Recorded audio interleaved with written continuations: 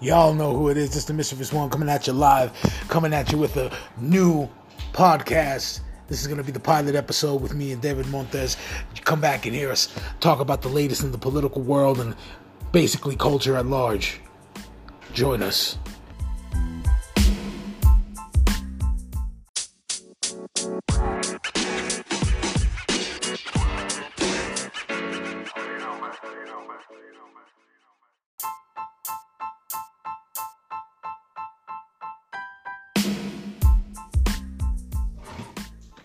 Right, everybody, welcome to the pilot episode of our podcast, which is yet to be named.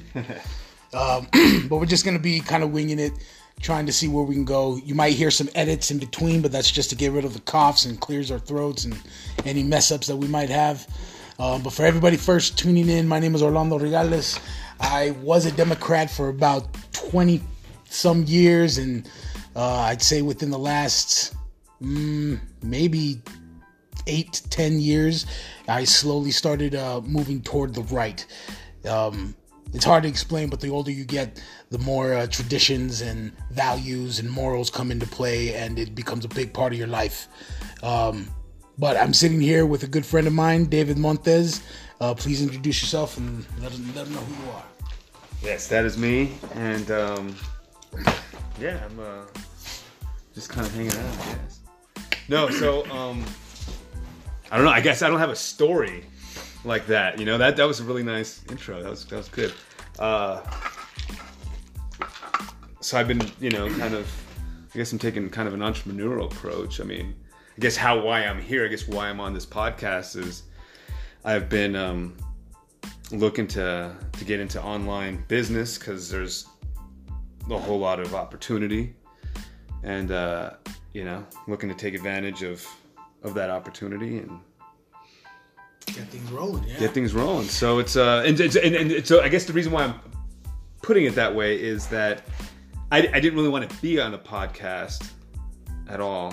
I kind of forced them to be. Because I like sort of kind of being behind the scenes. I'm used to the backside of the production. So wanting to have work with some good people and talented people to put together a podcast. I finally ended up finding someone who wanted to do it, and then at the end of the day would only do it if I would do it. So I ended up in a situation that I don't know. So anyways, I'm rambling, but that's because no, it's fine. Again, I'm still stymied by that wonderful introduction. He's a natural. He's a natural. I just winged it, but yeah, so definitely we're going to be talking about a lot of the political world, culture at large, pretty much anything that kind of swings our way. This is a kind of loose format for conversation mainly, but of course there might end up going to points where we get into debates. I'm a little bit more right leaning than David is, so we have very good, interesting, and intelligent conversations that we're hoping to bring to you guys, and hope you enjoy them along with us. Sorry if you hear the banging. I'm going to be putting stuff away right now. But let's just start off with some of the most current events that we've recently just went through. So there's two main events that we just went through. We went through the bombing scare, where fake bombs, or bombs that were pretty much inert or inactive, being sent to about 13 major Democratic Party people, I guess we can say, and they were all addressed only to Democrats. The only oddball out of the bunch was Robert De Niro, which was a little bit. Well, I'd say they're all oddballs, but well, I mean, they're all the main. That's just a cheap joke. Yeah, but I mean, they're all the main vocal Democrats that are taking the lead and trying to lead the Democratic Party. There's too many voices and too many messages, and there's no unification within their own party. They're kind of splitting into a socialist section as to classic Democrats, and that kind of leads into the whole walk away campaign. Why don't you tell me a little bit about the walk away campaign? What you think about it? Well, I think it's interesting, and it's something that I think is important, because there's actually been, I mean, in recent years, in the past few decades, though, the people maybe listening to this, whatever, Gen X, millennial, or whatever, I mean, our memory is of George W. Bush before Obama. I mean, really, Obama, for some of these people, that's kind of what they grew up with. Yeah. Before that, Reagan. But people tend to forget just how long of a control the Democrats had over the country, going back from FDR in 32 all the way to, well, you did have Ike, and that's the thing. So you sort of had it, like, you know, break up here and there, but essentially you had, and that was also when we're looking just at the presidents. We're looking at the actual legislature. We're looking at Congress. It's definitely very dominant Democrat for several decades, up until, you know, the election of Reagan, and you know, the whole Reagan Revolution era. And then, of course, that's where a lot of our modern politics come from, is not just because it's kind of generational, but the idea of, at that time, you know, the rise of the religious right. Yep. And certain things that now we've having, but you know what? Obama changed things. That sort of kind of ended that whole kind of Reagan era, really. And I think this goes back to 2006 in a sense. So 2006 is when basically the Republicans, a lot of them just didn't vote. They were fed up because of the Contract of America, the Republican platform that Newt Gingrich engineered and put together and led in the 1994. That's when the Republicans finally took Congress. I have to look it up to see how last time they had it, but that was like a big change. So there was a lot of stuff that went in, and of course, like a lot of things in Washington, a lot of stuff that stayed the same, even if the narrative kind of changes. But, you know, ultimately you had this Contract of America, so it was a conservative kind of getting back to the Reagan era, because this is basically you had Ronald Reagan, 1980, 1984. So by 88 we get George W. Bush, another Republican, who essentially lost, I think, for a couple things. The Iraq War, the way it kind of ended, pretty messy. And so, the Gulf War. The Gulf War ended pretty messy. And so it wasn't really spiking the football. So it couldn't really ride a popular wave from, you know, a war presidency. Yeah, that happened at the end of his. Yeah. Oh, okay. Yeah, that happened, you know, kind of 91, 92-ish. And then, of course, that was the election, and then Clinton came in. And so, but the major one too, George W. Bush, was, you know, of course, his famous "I will not, you know, read my lips, no new taxes," and then he raised new taxes. So, you know, so by 2006, so I'm going all over the place again, kind of improvising. Yeah. But you know, basically, you're getting back to 1994, Contract of America. Well, that failed, and it's in tatters by the time of 2006, and that's when there was a lot of Republicans, registered Republicans, or people who tended to vote Republican, conservative, ones who were saying we're sick of what we now call the swamp. We didn't call it back then, but sick of, you know, the DC and this and that, and, you know, all that, what's going on with big government, and so they walked away themselves a little bit that election. Yeah. And what did that bring us? That brought us Harry Reid, Nancy Pelosi, and that set it up for Barack Obama. The end of the Bush era, that was, okay, you had the surge in 2007. The Iraq War sort of kind of had a little bit of a maybe swan song, and it got in. Then you had Petraeus, right? So you had, you know, these kind of, okay, well, things are kind of going, a kind of graceful exit as much as you kind of could have out of that situation. And so people were sick of war. People were sick of the hype. Again, Bush was called the Nazi, and he was Bush Hitler. You know, so it's funny. Reagan was. So this is a long tradition. Yeah, I mean, honestly, back in 2006, I I was pretty much Democrat leftist. I was right there with everybody calling him a Nazi. Well, I didn't say he was a Nazi, but basically that he was a warmonger. And, you know, back then, I come from the conspiracy world. Since 2001, right after 9/11, that's kind of where it sparked my interest. And I started getting into that. I've studied it for years and years and years. Seen all the bad in the world and thought that that's all that is. Fast forward a few more years, you know, I think I've learned everything I pretty much can in that world, and then I start kind of slowly getting into more intellectual stuff. I started reading a lot more, and then I started getting into podcasts, and just listening to people speak. Well, actually, I guess I would go into lectures on YouTube or any lectures that I can pretty much find, and started following thinkers and all this. So it started kind of sparking and changing my view of the world. By 2012, I'm pretty much running away from the left. This is who's in that early? I think it was. I mean, 2012. Was that Obama already? Yeah, that was Obama. That's Obama versus Romney, the guy who didn't want to run. Oh yeah, but pretty much like in the middle or a couple years after Obama, that's when I started saying, "Oh, this is bullshit. This is." Not only are there the ones that I thought were the good guys were lying to my fucking face, they just started seeming more slimier by the day.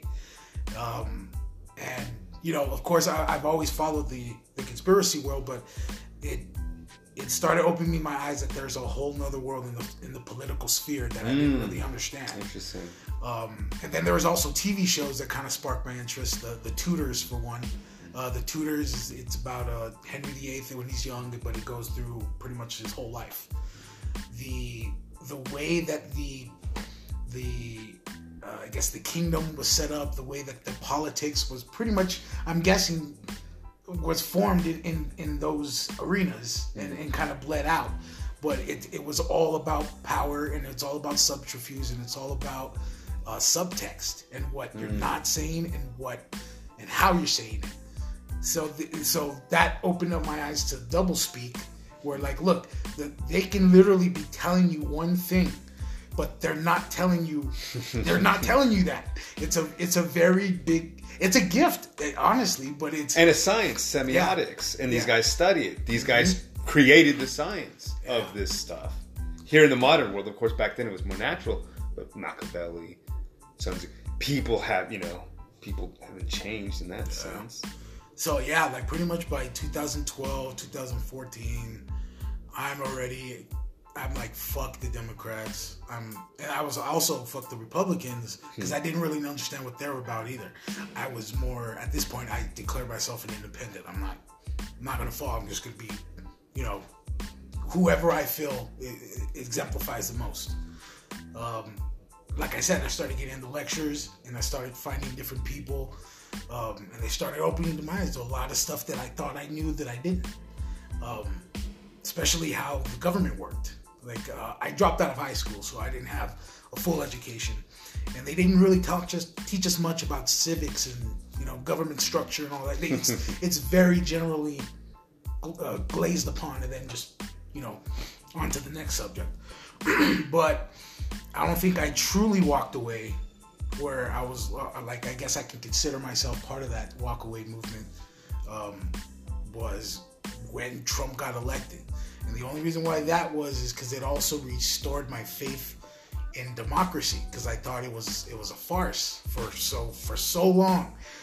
But the fact that because in my view, everybody was selected, and I believe to a certain degree that was correct. They have ways of influencing, you know, the nominations for whatever or whatever nominee they're going to end up putting for the president. They have different ways of killing voices of other people that isn't in line with the Democratic Party line. So just understanding that the left absolutely don't want him to get it for some reason, even though he's hung out with them for 30 years. he was a Democrat for 30 years. He partied with every single one of them. But now they have a problem with him, which is weird to me.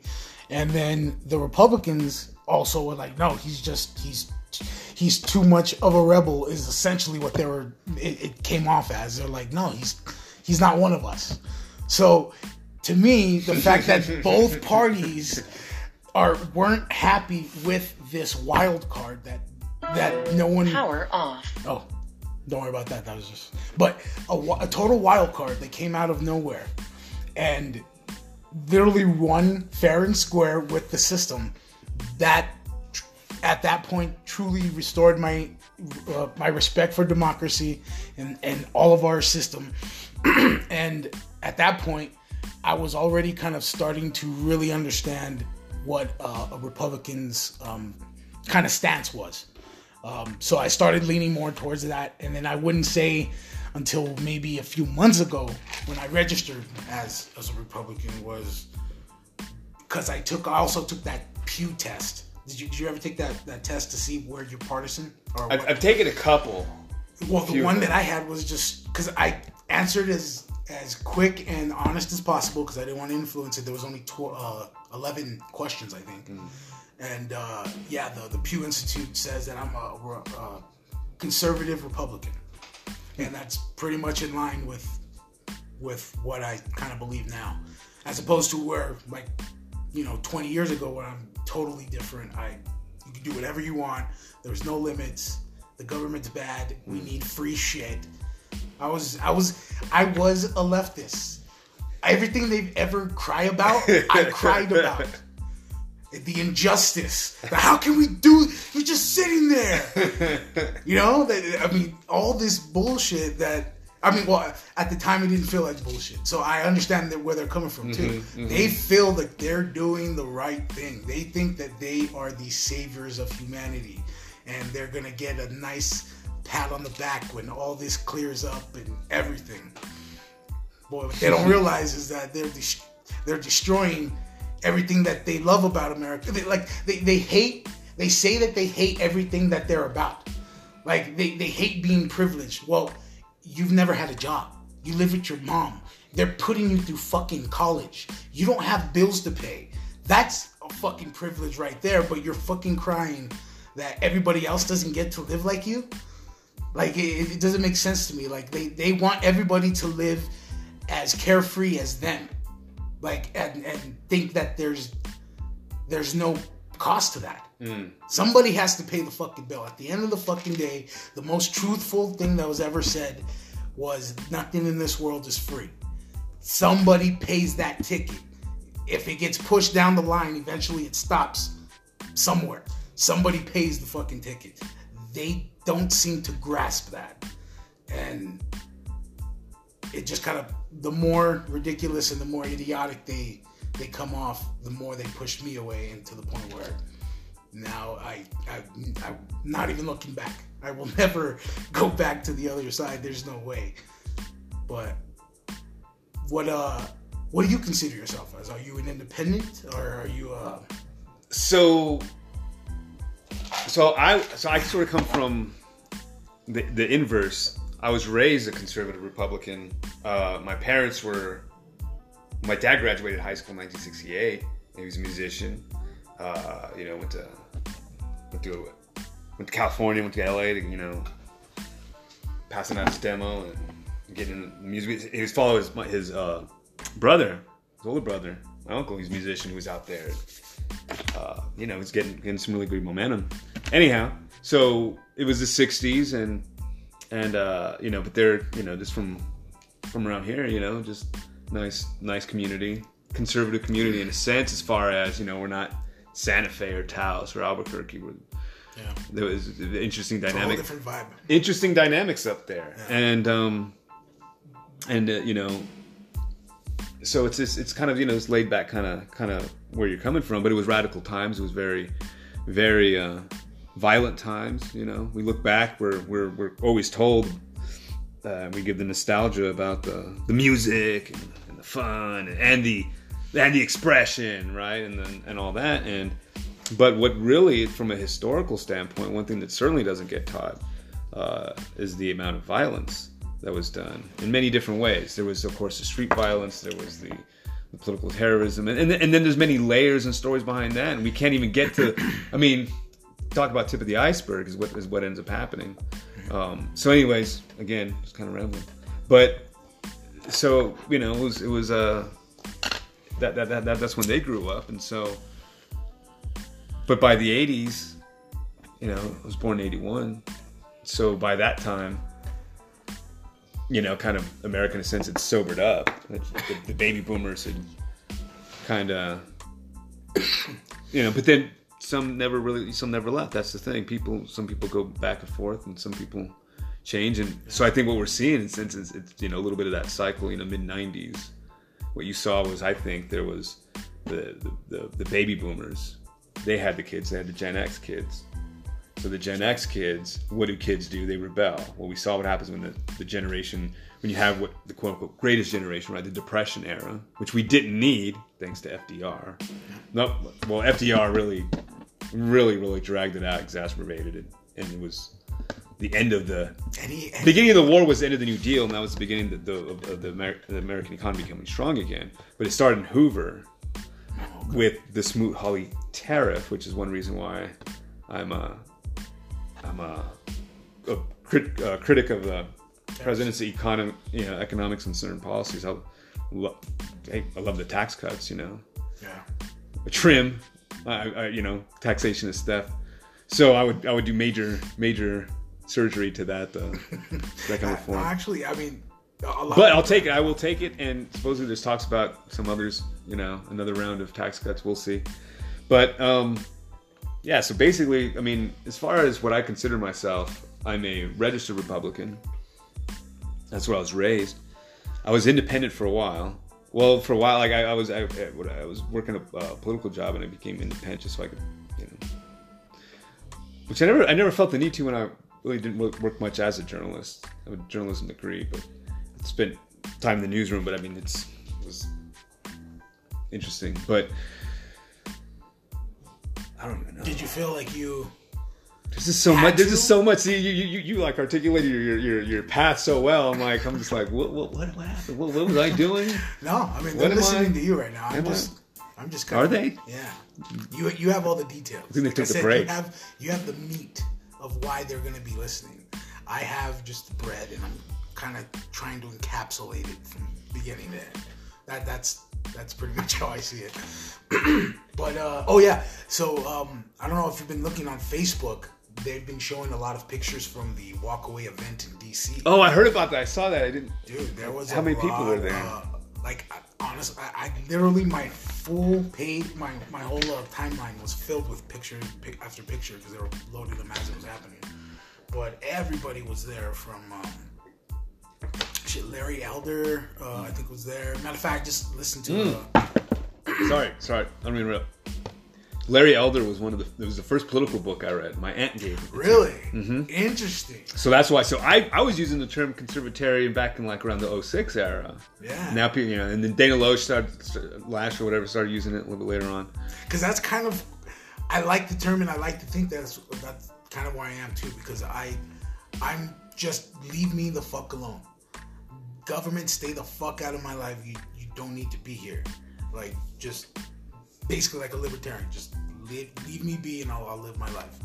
And then though, again with the conservative part, it's weird because I wouldn't say I grew up in a extremely religious family. I'd say moderate, but my grandma and my aunt are very, very religious, and they would always take us to church and everything. So we all went. I got saved and all that kind of stuff. But when I started going into high school, it was kind of my delinquent years and everything. So money was my God at that point. Oh, yeah. Because I was always trying to find a way to get money, and there's a lot of dirt that I did back then to do it. But it's just weird how the evolution, like, because it seemed like in the beginning that's what they were trying to teach me. I was like, nah, that's not the way it's going to be. And then I get older, and then I was doing whatever I wanted to. Like, really, I didn't have a lot of discipline. I I literally kind of did whatever I wanted. And it was never really that good. So I was always getting in trouble. I was always doing stuff that I am ashamed of now. Like, I don't like to brag about shit. I'm not even bragging. It's a shameful part of my life because I was doing it without any regard for anybody. Again, I didn't have the notion that in the end somebody pays. So everything that I was doing, even though I was gaining from it, somebody else was fucking paying. I didn't realize it until I get older. But as you get older, I don't know what changes. I don't know exactly what changes in your thinking that you're now, and it's not like I have kids, because I've heard other people when I have kids and then they just stop doing all their crazy shit and they're like, I don't want them to do that, or blah blah blah. I understand that because there's a catalyst, there's a kid. I've never had kids, so I it's just weird how I kind of arrived to it. I grew up a lot on TV. Like I always tell myself, or I tell others, it feels like I put myself through film school and also learned about life through TV. So my kind of view on life is through a TV lens. I see story arcs. I see beginning and ends. I see conspiracies. I see things in the background that are causing these things. So it's not just surface value or face value or whatever. So I always have these things in the back of my head that are trying to figure out the domino effect chain beginning to end or whatever, blah blah blah. So when I view things, a lot of times anything that happens on politically, I go into my 24 mode. I'm like, all right, I've seen this shit before. I know what the fuck you're doing. And, you know what I mean? And even House of Cards. House of Cards, as exaggerated as it is, there's truth to how it is. It's a lot of backhand. What parts do you think are exaggerated? Because you hear that, it's just, but then I mean, honestly, I was just kind of saying that to save face because a lot of people just automatically like, but mainly the majority of it is ruthless. It is about power. It's not really about money, or at least just like how Frank Underwood said. Yeah, it's if I can't remember the line. I did, but yeah. See, like I remember. You see, Remy had the choice between money and power, and he chose money. I can't respect something like that. Who doesn't know the difference. Oh, right, there you go. There you go. And that's absolutely true. And then, like I said, when I'm watching The Tudors, like that, The Tudors is basically House of Cards before I saw House of Cards. It's just back then. Right. So you see all those little, I'm just going to tell this one dude and that's going to cause him to do this. And then, I got him now. Like, you know what I mean? Now, you do what I say. You're mine. It's the same thing. Because it's the power game never changed. It just it stayed the same. It's just different atmosphere and different time. But it still operates the same way. Now, for years, because nobody really thought that it was that way, it was easily manipulated and easy to get away with shit. So, for the longest time, people were in the dark, thinking that politicians were just good people, and you don't get to those powerful positions unless you were good people. I heard that a lot. Oh, really? Yes. Really? Yes, wow. A lot. As I was growing up. When I was growing up, it could have been from teachers to students. Right. But that was their only thing, because I was always very skeptical about power. Like,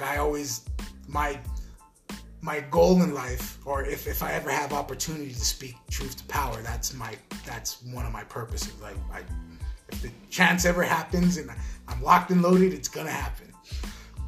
But there's it's just weird because the change that in me, it felt like the more hardworking I got, because when I stopped doing my dirt, I started just literally working nonstop. I dropped out of high school just to go work. I was the smartest in all of my classes. I was taking all the AP classes and all the honor classes, and I think I was 10th grade. Yeah, I finished 10th grade, but I didn't go after that. I was just like, why am I here? Everything that it just seemed like I was the smartest one, even in those classes. And I was still at that time in my cholo dirt phase where I was doing slow. People always were talking about me when I went there, saying like, why is he here? Like, he's not supposed to be here.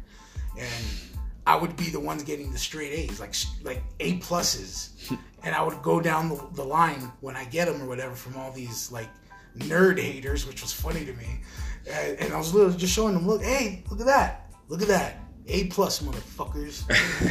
And I would leave, like I would ditch all the time.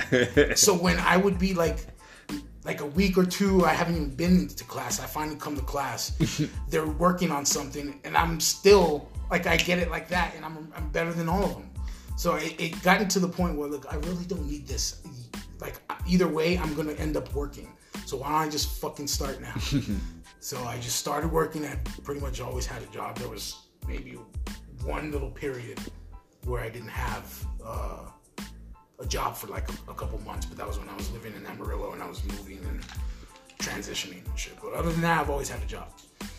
And the more I think you work, the more that you accumulate, like private property, the more you understand that there's certain rights and certain things that come with that, and that it's God-given to you. Like, nobody can say that, not even the government can take that shit away from you. And then it just kind of sparks something in me, and then, like I said, it just, from that point on, I started listening to thinkers, and it just naturally drew me to that side. I can't say there's like one single point. There's just small little steps throughout like a 15-20 year period. But I'm rambling now. No, I think that's the insight that I think people are looking at, because it goes back to the walk away. I think I interrupted when we were talking about the walk away, which what's interesting about the whole walk away thing is there's a reason why.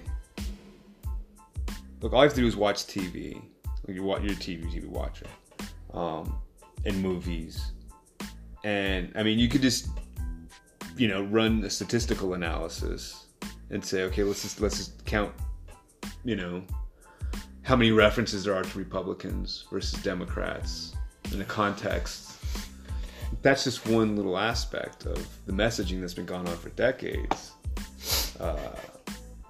Vicious propaganda on the one hand of all sorts of slander and accusations and libel against things associated with conservatives, the word itself, and there's so much to it linguistically. Like, it's interesting. I remember one of my friends in college, we'd go back and forth, and we went good though, like he was a buddy, but I remember one time we were talking about someone he even mentioned, and even like the right wing, they're like, oh, we're right. See how your name has an advantage? Because I don't know what we were talking about. It had something to do with like I think I was saying something, the advantage of liberal or something, or no, it was because it was, that's what it said. It always says, I said, look, you'll always see, when you see right wing, it's always going to be like extreme right wing, or it's going to be negative or radical. You're going to see that. If you look at liberal, they don't have that prefix. Like, it just says lib, or you won't even see liberal because it's assumed that that's normal. It's assumed that that's. So anyway, we were talking about sort of the nuance of how when you write because we're journalists, this is the newsroom essentially, and so we say, well, yeah, about the right wing. It has the word right in it, so that's kind of the similar kind of thing. But the right wing, and this goes back to earlier at the beginning. You mentioned it. We were talking about it last night, was you being further to the right of me. Well, it goes back to what that definition means, right? Because I didn't mean to say right. But so it originates, from my understanding, so we'll fact check it, I think it's pretty basic, but I believe it goes back to the right and left wing of French Parliament. Oh yes, that's in right. the pre-revolutionary government, and of course that whole thing, and that's where right wing come from. It just meant, here's this side, and I don't understand French Parliament enough to know really, Britain, right? They got the House of Burgesses. I don't know. So whatever their Parliament is set up, and they got these two wings, and so there's the right. That was the conservative, because what they wanted to was retain the monarchy. They weren't talking about revolution. They weren't talking about overthrowing anything. Then you had the left, which was, they were the revolutionaries, the Jacobins, and the socialists. What socialism was around, the revolution really didn't go after private property per se like that.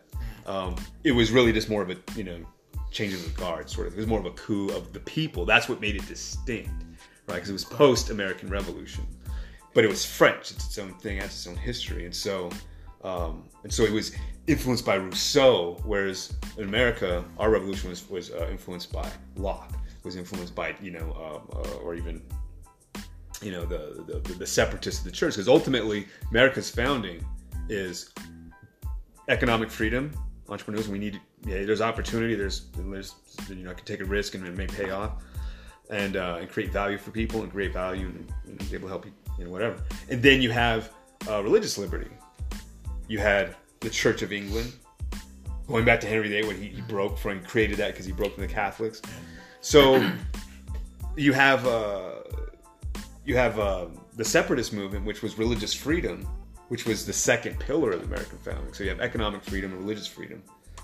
You have it articulated and implied in the founding documents, of course, First Amendment, free expression, all that, religious liberty. And of course that balance, but that's the whole separate church and state thing, of course, has its own history, going back to Jefferson and Connecticut and all that. But in terms of the founding of the country, the Americans was really based on the Anglo tradition, and there's a lot that goes with that. But what's important here is that it was a different type of revolution. The French had their revolution, and what they ended up doing was chopping off a lot of heads and having a lot of terror, because the foundation of that revolution wasn't about economic freedom and religious liberty. It was about class warfare. It was about haves and have-nots. And it basically started the pattern, in that sense, this more modern sense, pattern of using exploiting exploitation to gain political power. There's a bad guy out there oppressing you. If you give me power, I'm going to beat off that bad guy. Beat off. I'm going to defeat this as an obstacle and enemy for you. That's a better phrase. And of course, what ends up happening inevitably is they keep taking more power. Before you know it, they're the oppressor.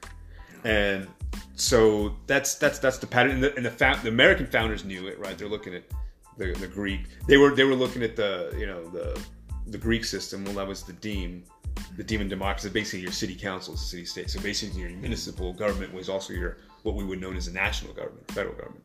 It was the city state. And so, of course, there were big cities that expanded and took. Can you imagine the city of Las Cruces going to war with the city of El Paso? And it's not the Battle of I-10 with guns and swords, right? So, yeah. And hey, let's write that movie. That would be an interesting movie. Kind of like Red Dawn, or what do they call it? Yeah, I think Red Dawn. I think. Yeah. So. But anyhow, so I don't know what we're talking about. But yeah, so the French Revolution, so the right wing was the establishment at the time, the status quo, and it was a monarchist system. It was they had the King Louis XVI, and of course the famous Marie Antoinette. So of course there you go, let them eat cake. She never said that. So the whole rumors of propaganda, the fake news was around back then, and so of course it was just used to agitate and to divide anyone around you, because you're not thinking about them. They're going to pay for your advance of power. So you divide so you can have power. You divide so you can conquer. And so it's anyway. So again, there's just so much history and politics and government and stories. It's just amazing. It's just hard to keep track of a flow of things, because you go into one thing. It's how can you talk about one thing without talking about another, and then it becomes this web. Oh yeah. That's what I'm about tonight. Tonight's my Friday. 40 minutes have gone by. Oh, really? I didn't even know this. Yeah. Well, we're going to take a quick little break while we bring up some of the articles from today's events. We'll cap it off with those two major events we were talking about earlier. We'll be right back with you.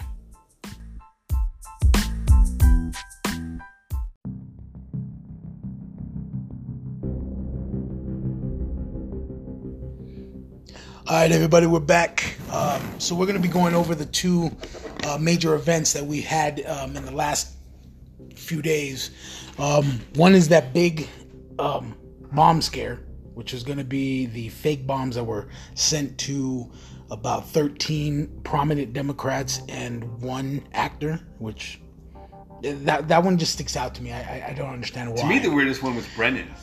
That too, and did you see that they got the company wrong? They sent it to MSNBC, and I think he works at CNN or vice versa, something like that. And they also got the name of Wasserman Schultz.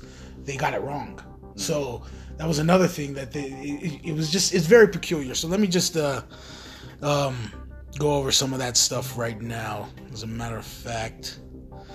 So, apparently, the bomber was a 56-year-old bodybuilder. Now, that's kind of weird. But he was a bodybuilder, ex-stripper. He used to be a DJ at, I guess, strip clubs as well. And they said that he was a pizza delivery boy. And that was his last and most current job. So I'm assuming they're painting him to be kind of destitute or something. Now, the only reason why I bring that up, because, of course, there's pictures of him that are starting to come out that people have found. And they found a bunch of him at, I'm guessing it's going to be Democratic political events. He's smoozing with well-known Democratic donors. He's dressed in very big suits. He's at clubs with a lot of, it seemed like interesting and beautiful women. They have him driving around, or it looks like he's driving around in fancy cars, and it looks like he's living a way bigger lifestyle than a fucking pizza boy could ever afford. So that's kind of weird. What was the most peculiar thing about this was the van. Now, they found the van, and it was a big white van with a lot of window decals of Trump and Pence and a bunch of different weird sayings, and but basically showing him as a Trump-supporting white nut.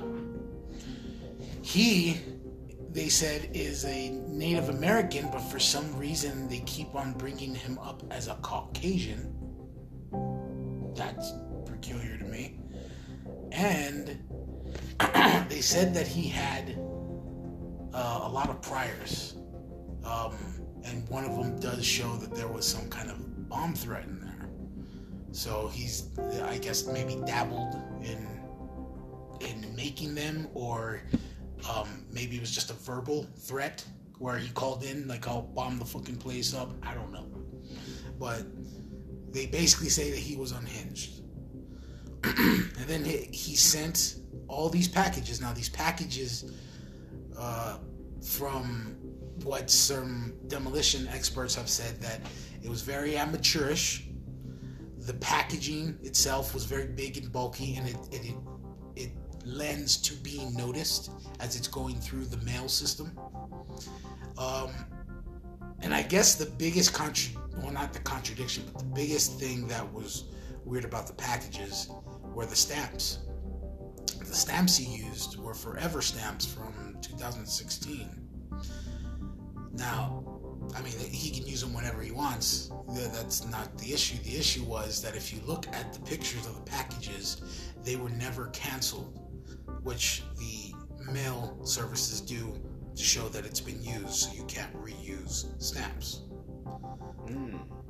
None of them had any markings of being canceled out from any processing plant. But the official story is that they were mailed, which is why they Well, they said that they were mailed, but if they haven't been canceled out, that proves it didn't go through any system. They were placed there. So there's a word contradiction there. I'm trying to think of what else. He has a very weird appearance. I mean, it's just it looks like he has plugs, or it honestly looks like marker. It's the best. He has a very peculiar look to him, but it's a distinctive look. So it's in all these pictures. It's not like this guy could possibly be someone else. That's the guy. So all these pictures just don't kind of add up to what they were portraying him as. And then they even did an interview with the employer of his current employer, I guess. And she contradicted herself, because she said that she was very worried about him, that he was based off of his political views, and that he was, a little off the rocker. But she also said, but he was one of her best employees, that he was on it. He did everything. So how can it just doesn't? It's kind of contradiction pictures of a personality. Either he's kind of crazy and loony, or he's a good worker, focused, and was able to do the job without any incident. So if there isn't any prior incidents, like it's just weird. It doesn't sound or fit right in my mind. But what have you heard? Not a whole lot. And based off of what I said, what do you think? Well, I guess first of all, because look, there's a narrative. Well, not a narrative, but there's theories out there that this was purposely. It was basically a hoax, where whether he did it or not, the packages were never meant to go off. And that's another thing too. None of them went off. None of them. Now, that has to be that he didn't use anything that would, like a detonator. Because from what I heard, that there were no detonators in some of them, or it was literally just crudely put together. There's even a picture of one where the timer even has the plastic film still on it, like brand new. And then it just, I don't know. I just get a very weird feeling from that story. And one of the stories is that possibly Democrats did it as a way to gain sympathy points going into the midterms, which is just around the corner. What do you say to that theory, or do you think is there any credence to that? Do you have any weird feelings or interpretations of events as stated? Well, one thing that I find really interesting is that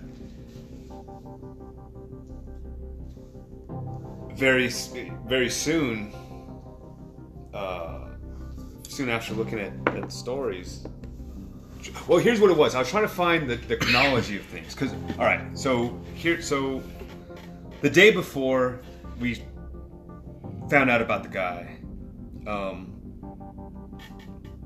I was talking about it, thinking about it, and kind of speculating, kind of what it was all about, and then the next morning, when I go and check news, I see they've arrested someone, charged someone. Yeah, they have a suspect, and that it was indeed because that was the whole thing, the narrative that was being built with the bombs. So first I read, okay, there's some bomb stuff, Soros, Bill, Hillary Clinton, I think, and kind of from there, and then of course the narrative was it's Trump's rhetoric. It was interesting is they keep talking about this violence. I think there was like 1 or 2 times that I can think of, and it's not like I paid that much attention, so there may have been more, I don't know. And in campaigns, there's a whole lot of stuff and a whole lot of repetition. Like in 2008, when Obama was running the first time, there was a famous, it was I guess it was kind of captured on video or something. He was at a rally and some woman was like fainted or something, and so he said, someone gets come and get some water. Yeah. Well, this happened at campaign stop after campaign stop after campaign stop that year. It was just a gimmick. It was a presentation gimmick, and so that kind of distracted me. Got me thinking about that. What was I saying? We're talking about the bombing suspect and the narrative that. Well, one thing that instantly perked my interest was the first bomb that was found was to George Soros. George Soros is a notorious scumbag and billionaire who loves to meddle in the world affairs. He basically has no. He's not. I don't even think he considers him a U.S. citizen. He is a citizen of the world, apparently. But he's a Hungarian by birth. Yes, Hungarian by birth, but he moved here to destroy America. But it instantly perked my interest because it seems only recently that George Soros has been getting bad PR. Where mainstream bad PR. That's a even better correction, because there've always been criticisms from, especially the conspiracy world, because we think he has his hand in a lot of things. But it never came from the top. And only within the last few years, and especially within this year, because I even heard Trump mention his name. And matter of fact, there was an article that came out, and I'm going to try to bring it up right now, where Trump had said Soros' name, and the crowd began to chant, "Lock him up." Oh, wow. So I got it right here.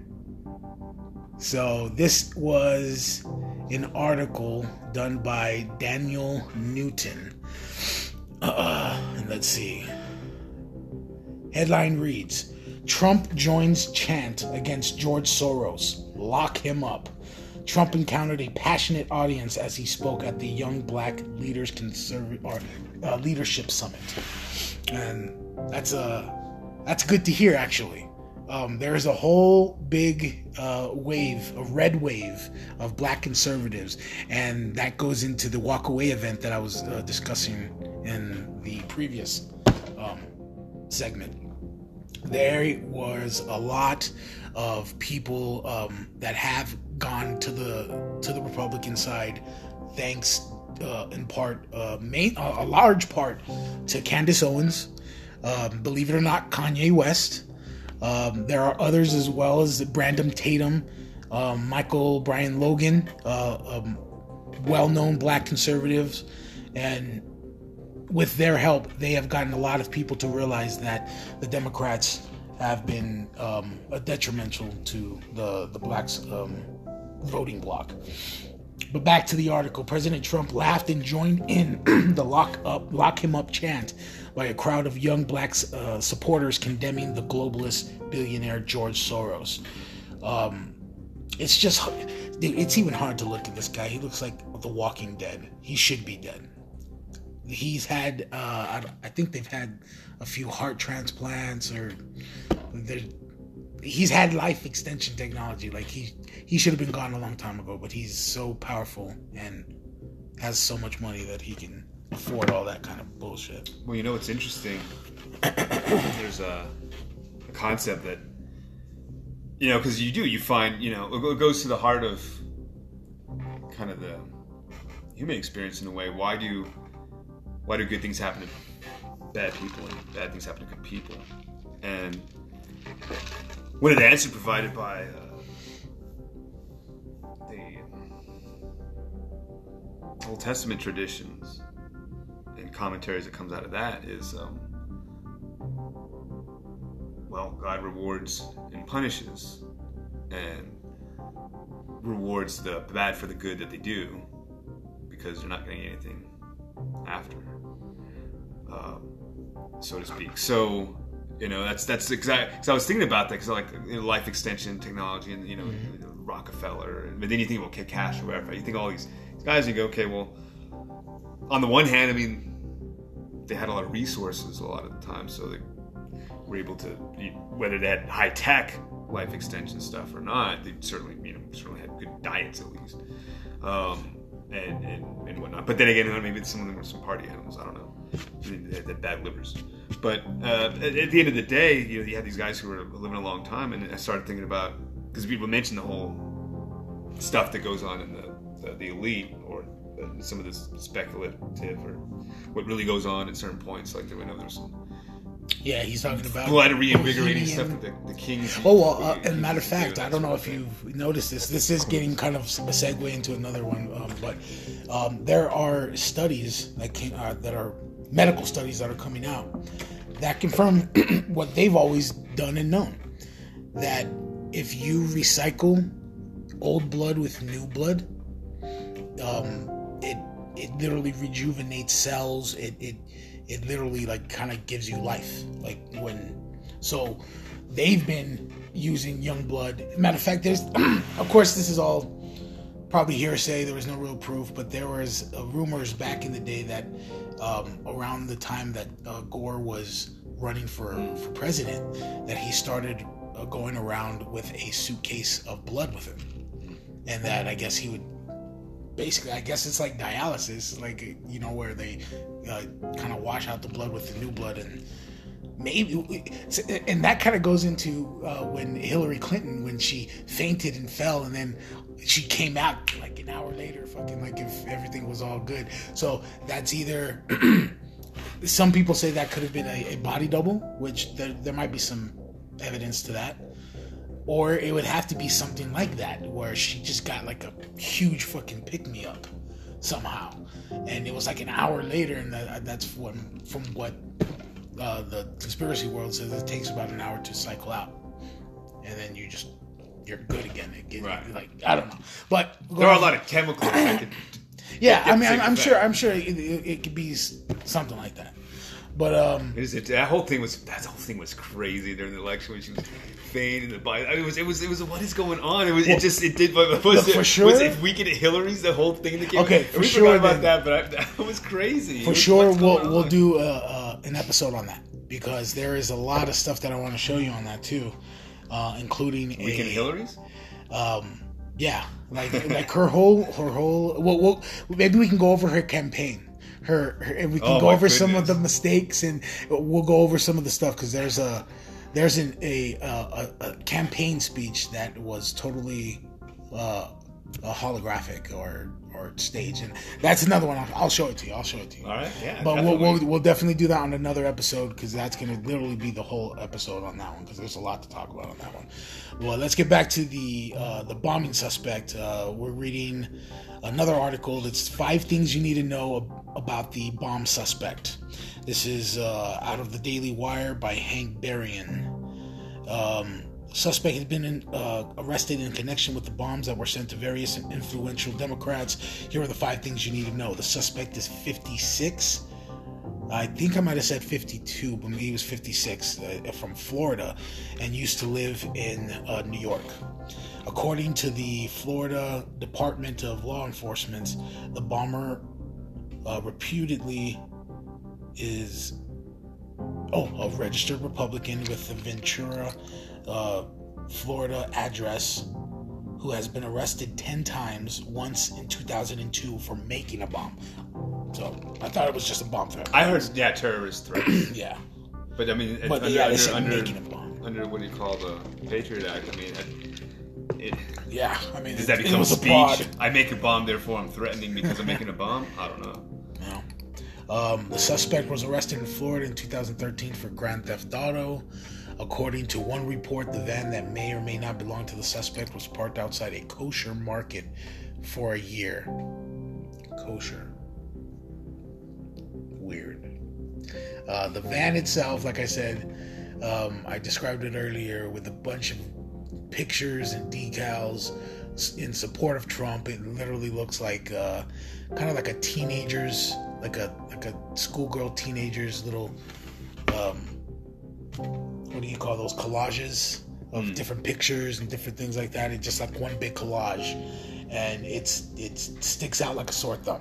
There's no way that anybody could miss it. Number 5, according to Heavy.com, the suspect identified himself as a promoter, booking agent, live entertainment owner, and choreographer. He added that he was a veterinary medicine graduate, writing career decision of becoming a horse doctor was always for love of animals, which were here first and never do anything to anyone. So, those are the 5 things we needed to know. I don't know if that's from the Daily Wire. That's from the Daily Wire. I mean, those are interesting things to know. I don't know if we necessarily needed to know that. Yeah, that's an interesting headline. So, I mean, it's so. All right. So, sorry, I'm kind of getting my, I guess, thoughts together. The more I'm getting into that, because earlier in the day I was on it. Yesterday I was on it, and then just throughout the workday I kind of like got tired, started getting tired. So because I did want to comment on the whole Bob thing. So here's my take on it. Here's my experience. Here's how I experienced the whole. I will concede the floor to you because we're gonna wrap this one up because we're running out of time. So we can get to the next one. But I'm just gonna be quiet. Let's hear what you have to say. All right. So basically, it started with the caravan. No, it started with Soros. Always. And what I mean is. So I was talking to my dad, and he said, people are talking about Soros more. I said, yeah, because because especially like it might have been in Hungary or was it Poland or somewhere where he was involved with someone in Europe, Eastern Europe, and I guess their leader, president, prime minister, whatever he is basically, using his authority to crack down on Soros in his own country, in that country. I can't remember which one it was. So I was like, yeah, there is some name, and when Glenn Beck was talking of introducing him to some extent, and I mean, he's always been around. So like the real deep politicos and people who are of that generation, sure knew all about him, but no one really talked about him. Of course, the famous CNN, the 60 Minutes interview, where he talks about him. So basically, he was a kid in what became Nazi-occupied Hungary during the beginning of the Reich and World War, or became World War II. I don't know what exactly the year was. And basically, his family, his father comes from Jewish lineage, and I don't know if his dad converted after the Nazis or before, but they weren't religious, as far as I could tell. And basically, his dad was a collaborator with what he's known as a collaborator with the Nazis, with the regime. Because again, your country's been taken over by Germany. They're rounding up Jews, and you basically say, well, you collaborate with them, you help them, you partner up with them. Now, in this case, you are basically betraying your own people, which is the targeted population that was on the list, But so sort of you can go look it up. It's there. Soros talks about it in 60 Minutes interview. They ask him about it, which looking back, I think was a way to get it out there. In the same way Obama talked about, I smoked crack and not smoked crack, or did coke and weed. What did he smoke crack? I don't remember.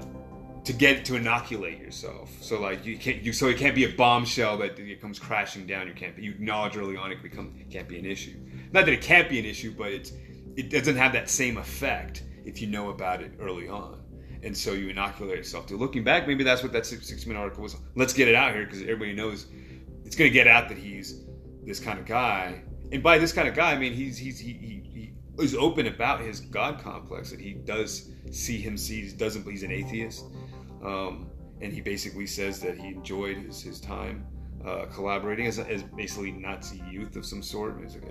And basically the rationalization, it is an interesting look in his eyes when he says it. You kind of wonder really what is in his heart of hearts, but says, well, someone else was going to do it anyway, just as a matter of practical realism. So survival mechanism kicks in. I mean, that's me throwing that in, but I mean, whatever, right? So we understand we want to live, so he collaborates. But yeah, so he has a total Gnostic when it in a complete sense of he sees himself as a deity of a human atheistic materialist sort. An existential. It is ultimately existentialism, right? If you're an atheist, there's no meaning to life, and there's no purpose, and therefore you make up your own. Well, if making up your own is destabilizing governments, fleecing nations. I mean, he was convicted of financial crimes back in the 80s. But every time you look at him in the mainstream media, he's described as a philanthropist, and nothing else. So again, going back to adjectives, your proper nouns. How do you describe this? You have someone who's progressive versus someone who's an extreme right winger, and so on and so forth. I'm not against capitalism. I'm against unrestrained capitalism. Okay, what kind of restrictions are we talking about? Restrained. So, anyways, I'm supposed to wrap it up again. So I guess I wasn't as on point. I'm still on Friday night mode. Even though it's Saturday night. Let me bring you back to the point. Okay. So here I got it now. I'm gonna hit it straight shot. Here we go. Okay. So basically it's this. So Soros' name is getting out there more. That was interesting. And then the whole caravan thing. My dad asked me about the caravan, and I said, well, this reminds me of Camp of the Saints, which is a book written, I think, 1978 or in the 70s in France by a French author, Jean Raspail. And basically, the premise is that there's this movement that starts. There's like some guy kind of becomes this alpha male leader of some sort in India, like Bangladesh or something. Just imagine this completely the poverty that we think of when we think of Bangladesh, especially if you're looking at it in the 70s. And so just kind of this massive humanity builds or commandeers a boat and heads to Europe. And so it's a commentary on what was going on at the time. Now, of course, it was called racist. I did read it. There are moments and passages there, and again, this is a French translation, and but at the end of the day, there are a couple of words, and it goes, well, maybe this really is maybe implying. And some of it, again, that's me being someone who isn't quick to go call people racist. I outgrew that phase in my rebellious kind of middle school, high school age, where you kind of went through a kind of a brown pride thing. Again, I'm getting off topic. I got to really wrap it up here. So the point is this: is that it's the idea of using population as a weapon. And so we've seen this since Syria. So the Syria war, you had the migrant crisis, and so that became a thing, and then so Europe got flooded with people who clashed with that culture, and so it caused problems inevitably just with the class culture, if nothing else. And so I might be able to continue this at this point. Edit this whole thing out. This will be like the director's cut. Well, we are going a little bit over.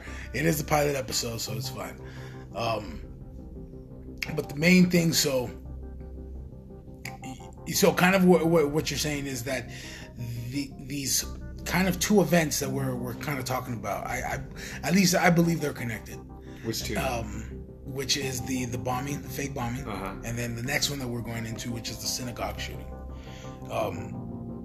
So, I think what you were beginning to is that I think you're talking about the caravan, right? You mentioned the caravan. All right, so all right. Here, let me take one last shot at it. Because otherwise, can't segue. All right. So basically, it's this: if you're on a political offense, and it goes back to Linskyism, you basically are always on the offense politically. So your opponent's always going to be on the defense, which puts them at the disadvantage. Yes. So in this case, it's this. Here, we're going to dare you to gun down a bunch of immigrants. Yeah, that's what they're baiting them into. So if you do that, you're the villain, and it makes it easier to maybe win this midterm election and beyond that or whatever. And at least we can beat you up over it. If you do nothing, then you've capitulated and we won. And now at this point, you've set a precedence. So it puts you in a really tough spot, puts you in a predicament. So I said, well, but I said, but here's the difference. So this has been going on in Europe. In American mainstream audiences, everybody to the left of anything center is, I have no idea of the problems being caused in Europe due to this this mass immigration. What I would consider weaponized immigration. There's a whole stuff more can do that to kind of support that, but support the claim. But it puts them in a tough situation. But now it's going to be an American culture with American cameras, and we're going to see it for the first time. Just like in Spain, where you see the boats coming onto the beach. Yeah. So that's going to be a different game. And then I started thinking, maybe this does put Trump at an advantage. Maybe this is a right-wing false flag. And then the next day, Van Jones says, no, man, this is bad for Democrats. If anything, it wasn't Soros. Because Trump had come out and said earlier that Soros was funding it. And I thought, well, maybe Trump's or someone pro-Trump's funding it, some elements in the government. Because then it really does actually, by exposing it, it allows you to then kind of change the narrative. And so now it's kind of bad for the Democrats. So Van Jones says this, of course, this big wig in the big left political activist, Soros related, all that stuff. Obama, Van Jones left, and so he might even know whether Soros funded it or not. Oh, there actually was an actual hard deadline on it. Did it stop recording? No. Oh, okay. That's actually a message. Oh, okay. Unfortunately, it's going to keep on going, but that's fine.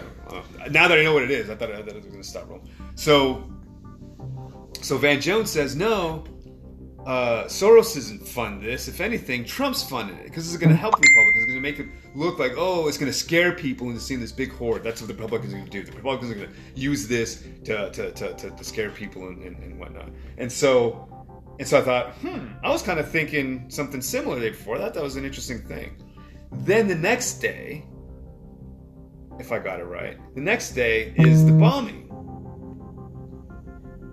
And I'm like, okay, we've just talked about Soros. We're just talking about false flags. We're just talking about this. Boom. Then all of a sudden we're having bombings now.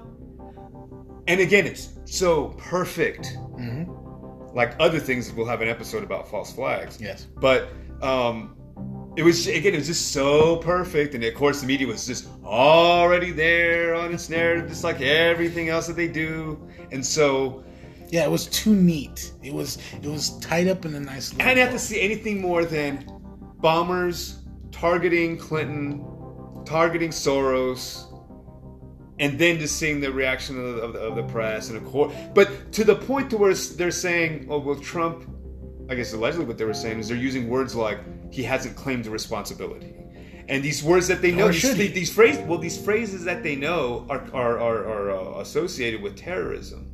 Terrorist claims, this terrorist group claimed responsibility. So they know when they use that phrase, they use it here. Of course, they know what they're doing, and so it's just more and more of this propagandist rhetoric. And so they're trying to say, well, Trump, and again, they don't even have really any examples. And there are two things. One, the whole thing where he endorses basically that candidate body slamming the reporter. That really was, I think, beyond definitely crossed the line. I can't really defend that in any objective sense. I can defend it as someone who wants to beat up a journalist, but in terms of, no, the left is not being hypocritical and they're not exaggerating for that. That one is legitimate. That's a legitimate thing to say. Here's an example of Trump advocating violence. Yes. Now, again, it wasn't advocating. It was more just like, because it already happened. You gave a thumbs up signal by trying to describe it. Because it's advocating. All right, we don't need to debate it. Sure. The point is this, is that, there's very little to say that Trump has actually endorsed violence. And even the violence that happened supposedly by Trump people on his campaign, we know through the Hillary emails, we know through the DNC links that they were Soros-funded Hillary Clinton campaign operatives, or at least Democrat campaign operatives that were false flagging Trump. They were basically posing as Trump supporters, starting fights and saying, look how violent the Trump supporters are. So there's talk about false flags. So, but Trump's basically said nothing. But of course, all this rhetoric is out there about this and that, trying to tie him to the bombings, try to this and that. It's obvious, it's clear. And then but again, it was just so perfect. Then when I realized that I saw this one story that was saying that, oh, the investigations are looking into Florida and to New York, and I go, oh, Florida. Oh, the most heated, the biggest election for this cycle with Gillum, the governorship of the state of Florida. The strategic. Look, when I was there when with a bunch of journalists when Hillary lost, not at the end of the night, but when she lost Florida, and everyone realized this looks like Hillary. The ones who didn't think Hillary could lose now believed it, and the ones who thought, okay, Hillary just lost, perhaps. And so that was huge. So Florida, yes, huge strategic. Again, with Vegas, there happened to be Nevada state legislation about guns and bullets and this and that and Second Amendment issues that then during the Vegas shooting, and that got scuttled. That actually got tabled. That never went through because of the Vegas shooting. So it's very interesting that you have these patterns of very politically, electorally strategic, important places, and it just so happens that since the letter came from Florida, the investigation must be in Florida. Therefore, local people voting in local precincts for their governor are now going to have some thoughts in their minds. And what's interesting is that at this point, like you were talking about earlier with your experience with the left and their violence that gets covered up by the media, they forgive it, they justify it, they rationalize it, they glorify it, they say it's heroic and all that. And they minimize it and they ignore it. And then, of course, you have this, and there's almost no history of conservatives doing this stuff. Bombings and this kind of radical stuff has always come from the revolutionary left. And then you have some little exemptions here and there. We don't have time for that. But basically, you just have, again, everything is so perfect. So again, the investigation is going to make it a local Florida story, so which means be more impactful to their elections. So, and I'm not even saying that it's false flag, but what's interesting is this. So I'm just trying to, and then the next day, there's, they find the guy, right? Or they let them find the guy. And it was, I heard about it because there was this article and it linked to someone had posted a Twitter picture. It said, I took a picture of this in April, and it was the van. And I thought it was I thought it was really, really weird. And then people, basically at that point, the rest of the comments in the thread, the discussion with the guy on the social media was, hey, don't give it for free. Yeah, you can make hundreds of thousands of dollars. Well, maybe not that much, but you can make something. And it became this whole thing. And I was like, well, did he post it back then or he just took it? Doesn't matter, but it's interesting. If you posted it. Well, I did notice that but the back stickers were different. So whenever he took that picture, and then when they actually found it, there was new pictures on the back or decals or whatever.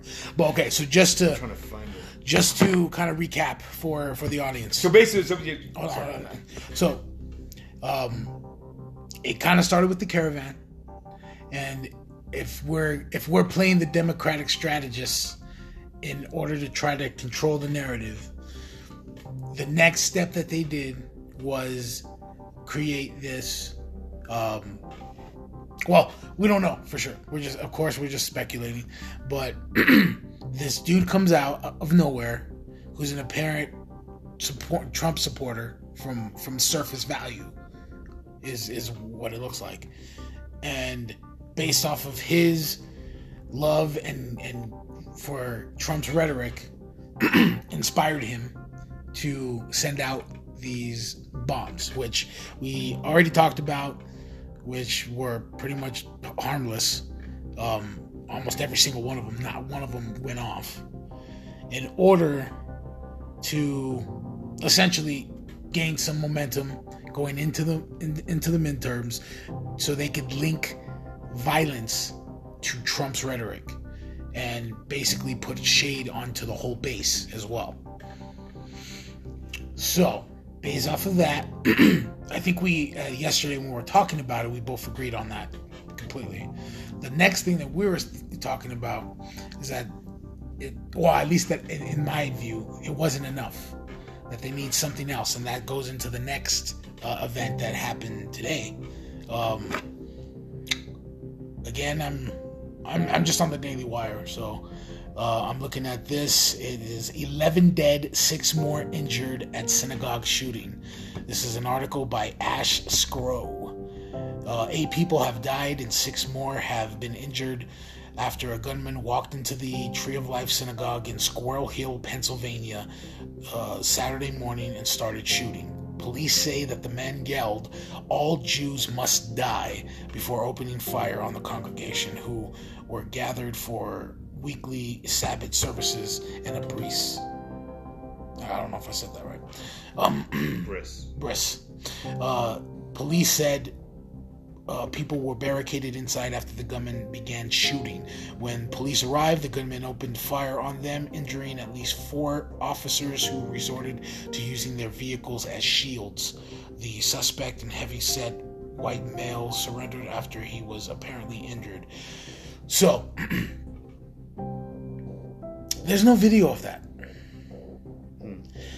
Anytime that I see there's a SWAT situation and any type of whatever, they already have the helicopters in the air surrounding the news crews also, because they have their fucking police radars and scanners or whatever, so they know what's going on, so they can get on it as soon as possible.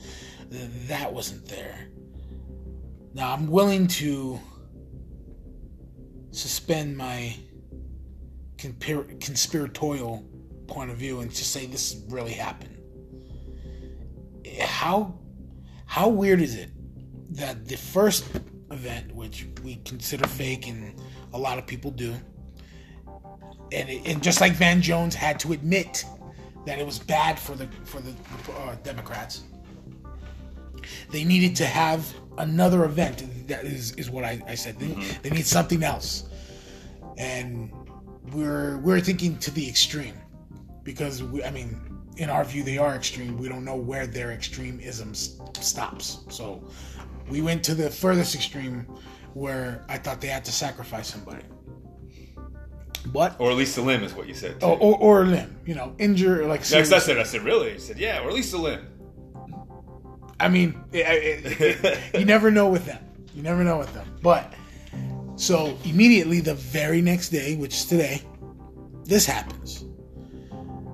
And again, it just seems very short, sweet, and neat. They found the guy right away. It felt like they already had his bio already loaded in and ready to go. So who is? I haven't even seen who's this guy. So the dude was Robert Bowers. Oh yeah, Robert Bowers. What does he look like? So I saw. So let me bring it up right now. So the synagogue shooter. Okay, so his name was Robert Bowers. His name was Robert Bowers. So this is from CNN. This is the left wing. But this is CNN reporting, here's what we know so far about Robert Bowers, the Pittsburgh synagogue shooting suspect. This is by Saeed Ahmed and Paul P. Murphy, CNN.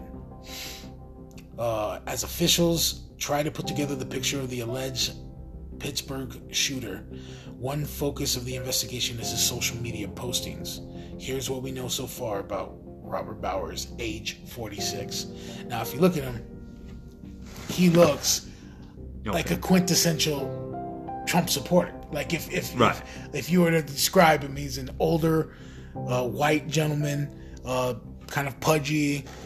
You would think he's a beer drinker. This is just face value type of stuff, but there's the picture. However, looks like an electrician. However, his actual story is kind of different. It's kind of peculiar, and it also rings weird to me.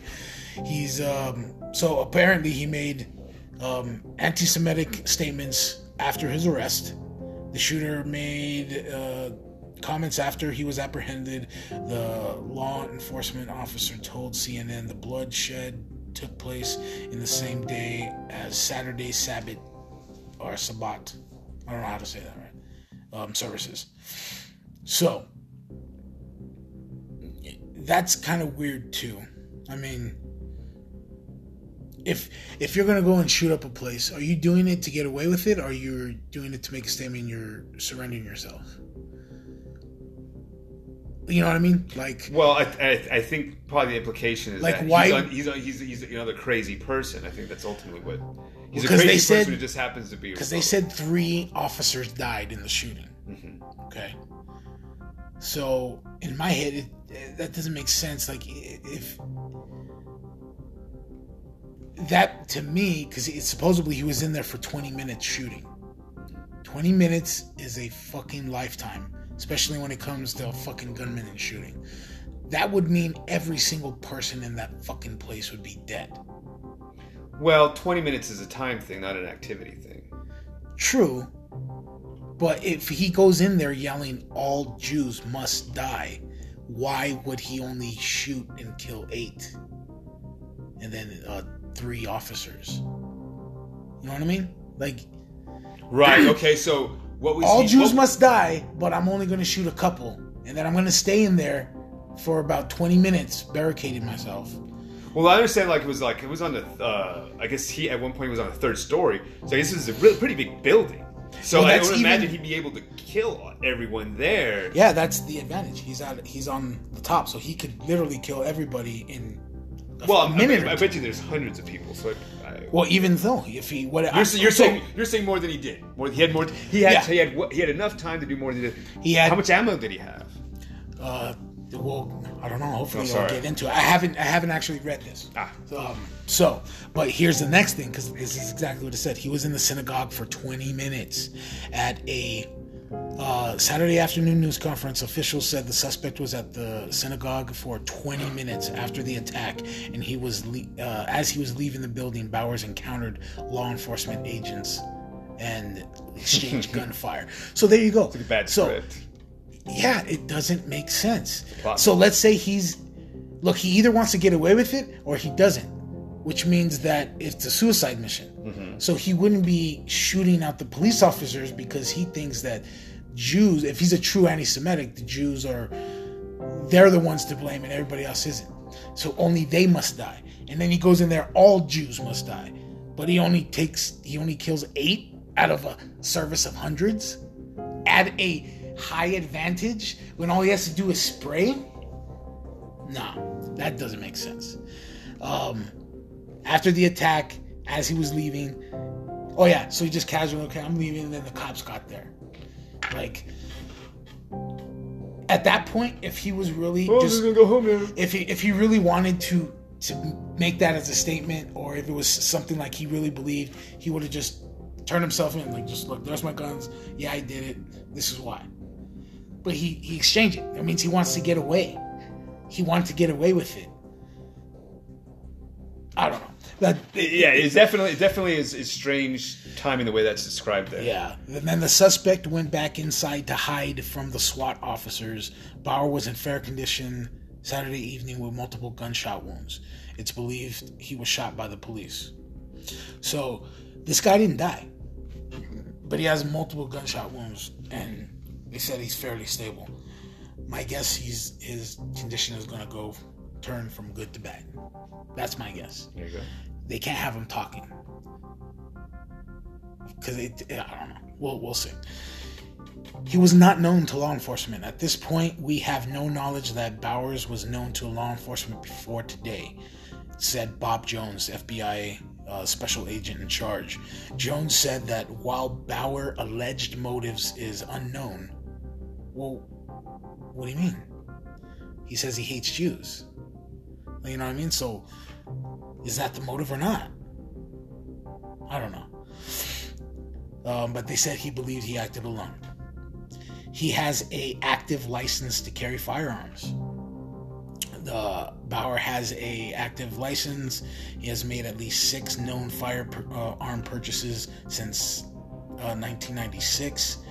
The law enforcement official familiar with the investigation said on September 29th, Bowers posted photos of his handgun collection on his Gap.com account, which includes multiple clips and sights. A rifle and 3 handguns were found on the scene at the attack. Okay. A rifle, the magazine, average is anywhere from 16 to 20, I believe. So let's just say he had at least one full clip. Let's just say 20. He had 3 handguns, which I'm just going to assume that were also semi-automatic instead of revolver. So I'll say that's 16 in each of those. So he had 3 clips. What's 3 times 16? Plus 20. So that's 30, 40... 45, 48 plus 20. It's like 68. 68 bullets. 90, almost 8. So 68 bullets. Almost 7. Because he had multiple clips and he had sights. Okay, so it's not like he's just... He'd be able... He still might not be any good. He's made purchases since 1996. He's comfortable with guns. He's able to shoot them. He feels confident. He's not. Yeah, some people play a lot of basketball still can't play. True. Even the most incompetent person with a rifle and 3 handguns can kill more than 8 people. He should have. Numbers don't match up. I mean, unless I'm reaching. But No. In fact, I'm playing advocate on this one because, yeah, I mean, it does seem to be a stretch that with that amount of time that there might not have been more. But again, I don't know the layout. So here's, did he have to run? Was it a here's dispersion of things? Here's where it starts getting a little bit weird. Okay. So he blamed the Jews for the caravan. Okay. Wow. So on his Gap account, hold on. Let's go back. On his Gap account, Bowers claimed Jews were helping transport members. Jews were helping transport members of the migrant caravans. He shared a video that another Gap.com user posted purportedly of a Jewish refugee advocacy group, HIAS, on the U.S.-Mexico border. Another post that Bowers commented on described HIAS all over efforts as sugar-coated evil. Okay, boom. These are his handguns. Look, he had multiple clips, so maybe even more than just one or whatever. He had multiple clips. So for sure, it says right here, we're looking at a post that he posted. It says, "My Glock family with the plastic training and KKM 40S and W barrels for each, True Glow TFX on the 31 and X big dots on the 32 and 33, and grip tape on the Gen 3 on the right so it's not so greasy when wet. Edit, in this pic 33 still had TFX sights." He doesn't sound like he's an amateur or you know what I mean? He sounds, right. So he's very proficient with guns, we can safely say. 16 days before the attack, Bowers posted a webpage from the HIAS that listed a number of Sabbath services that were being held on behalf of refugees. So they keep on saying that he hates Jews. Okay. The interesting part is that he called them that they're the caravan. So that kind of ties into our discussion earlier, where it started with the caravan, and then the bomb, and then immediately this. Now, here's another twist. Well, I mean, I'll get to it. Let me see what this is. His most recent post was 5 minutes before police were alerted to the shooting. What? So he's in there posting? And in the Gap post, Bauer said, "He can't sit by and watch my people get slaughtered. Screw your optics, I'm going in." 5 minutes before the police were shooting. But he was in there for 20 minutes? And I guess the next question, how do they even know that he was in there for 20 minutes? If they saw him on his way out. Well, but then because that's his statement. I mean, we don't have that much information about actually. Well, think about it. So could have been documented. Even if it's 5 minutes, he posts. It doesn't look like he's anywhere near the fucking synagogue. I mean, I guess for sure we don't know. But 5 minutes, and then the shooting starts. Then the police get called. So he has to be on site already when he posted. So I'm wondering if they have a way of checking his location when he posted. They didn't mention that, but if I'm a detective, that's one of the things I'll have to check on. Because the times don't kind of... 5 minutes? So he has to be in the scene 5 minutes, going in. And then he goes in, shoots him. And then the police get called. How long did the police take to get there? I don't know how they came to the 20-minute thing. Because if it was 20 minutes starting from when... we're running out of time. All right, we're running out of time. All right, last thing I want to say. Here's the most craziest thing. He is not a Trump supporter. He hates fucking Trump.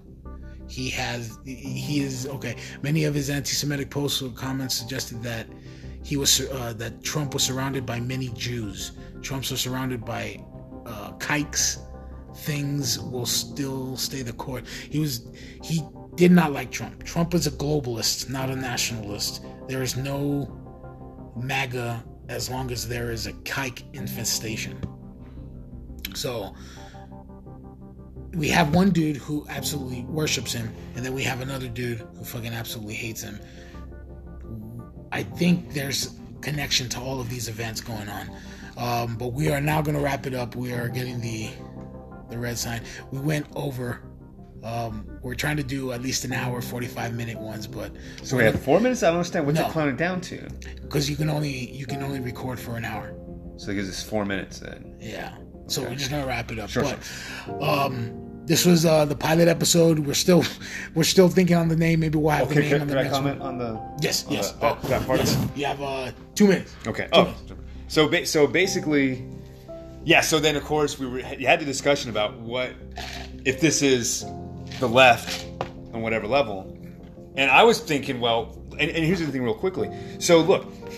There's a pattern of false flags where you get these weirdos that get recruited by undercover FBI operatives, and they basically entrap them and what they call it, they provoke them into creating actual acts of terror, oftentimes giving fake explosives, or the explosives can't go off, and then they have this big bus and they say, "See, look at this danger. We need more funding."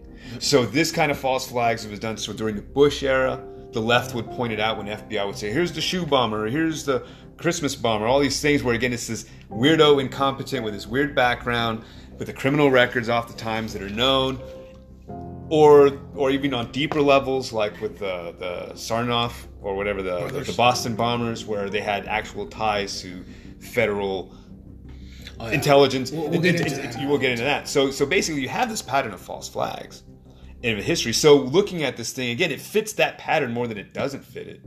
And so I was thinking, well, this is probably the anti-Trump deep state within the FBI, because that's what FBI does. Why wouldn't it just be anti-Trump and people in the FBI doing it? So this is all sort of my content thinking when I first see these headlines, right? And it's all in a row, boom, boom, boom, boom, boom. So then the next day, when I wasn't thinking, ooh, what's the false flag gonna be? But it's kind of maybe in the back of my mind, and because we were talking about it the night before, and then I see it's a synagogue shooting. And so I'm thinking, well, I mean, this does happen and this and that, but again, it's the timing of everything. And so timing is everything. So today I was looking at it, and just real quickly, 30 seconds. Pittsburgh synagogue rabbi ripped weak gun control, do-nothing politicians out to Parkland. Thoughts and prayers are only followed by more bad news. This is not an Orthodox Jewish community, and if they were having the event by this organization there, then there's a whole lot more to it, and I think gives it a lot more reason that there might be something else behind it. Yes, there's definitely something weird going on. Everybody knows it. We know it. You know it. We just want to thank everybody for listening, especially if you listened all the way to the very end. We're going to get better. We're going to get better subjects. We're going to get tighter on our recording, and please bear with us. But thank you very much for joining us. Once again, this is Orlando Regales and David Montes. And you've been listening to Yet to Be Named podcast. Thanks.